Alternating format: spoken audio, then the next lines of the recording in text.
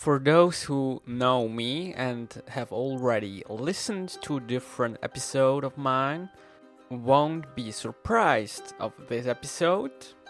It's rather an experimental episode again. And I'm looking forward to it. I hope so, you as well. Because on my Fluent podcast, I investigate different methods to become more fluent or to become fluent in any languages. And this time, I'm trying to reach this goal with the help of my recording software, Audacity, and with the help of music and creativity. And of course, with the help of my favorite podcaster called Luke Thompson. Hopefully he won't sue me. He won't take me to court. But we'll see. So buckle up and let's get started. And also, if you have caught up on the recent ones, don't forget that there are loads of other episodes in the archive that you might not have heard yet and that you might want to listen to if you are suffering from leperholism and you just can't get enough. So if you're suffering from withdrawal symptoms, then check out the episode Leperholism and you just can't get enough in the archive. So if you're suffering from in the archive, and also leperholism, and also leper caught up on, and you just can't get enough. Caught up on leperholism. And also, if you have caught up on the recent ones, don't forget that there are loads of other episodes in the archive that you might not have heard yet and that you might want to listen to if you are suffering from leperholism and you just can't get enough. So if you're suffering from withdrawal symptoms, then check in the archive. In the archive. So finally, it's all about being engaged with the language. And this was just a stupid example of mine.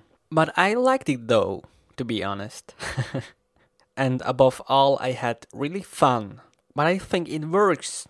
You could put, for example, specific phrasal verbs into a song and then listen and re-listen to the song in order to make it stick better. And why not be creative in the learning process? So basically what you could take away from this episode are the following things. So first off, don't take it too seriously. Even though you want to become fluent in any language, you can do it in a funny way. You can take your time. Don't try to become fluent in 3 months.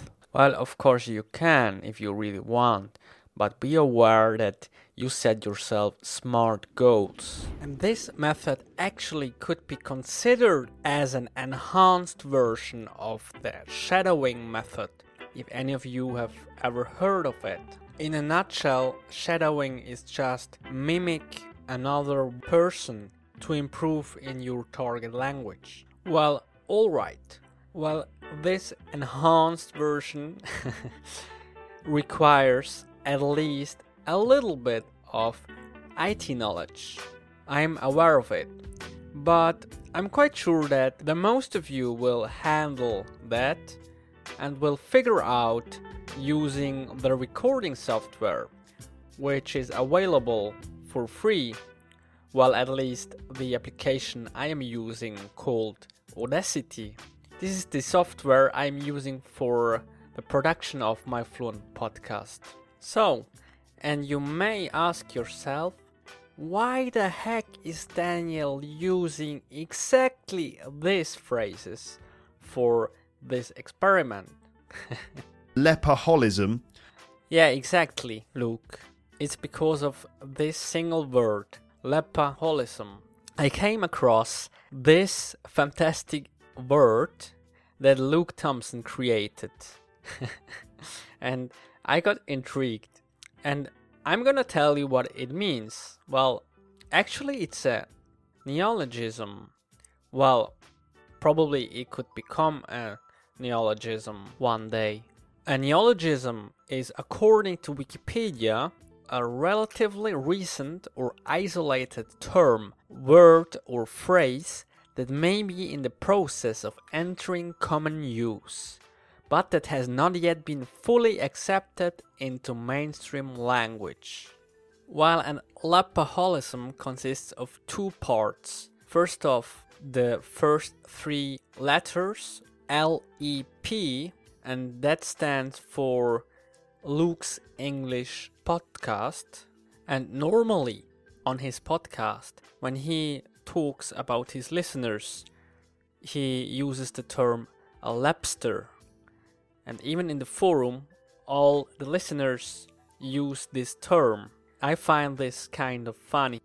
And here in our case, Lapaholism, there is of course the second part, holism, which you know of course from another word like alcoholism. So basically it's a word Luke created to describe the state of a lapster or a listener of Luke's English podcast who is addicted to his podcast. And as you may have noticed here in this episode, I'm a bit sneaky because it seems that this episode smells of covered advertising. So now it shines through that I am a fanboy. I am guilty.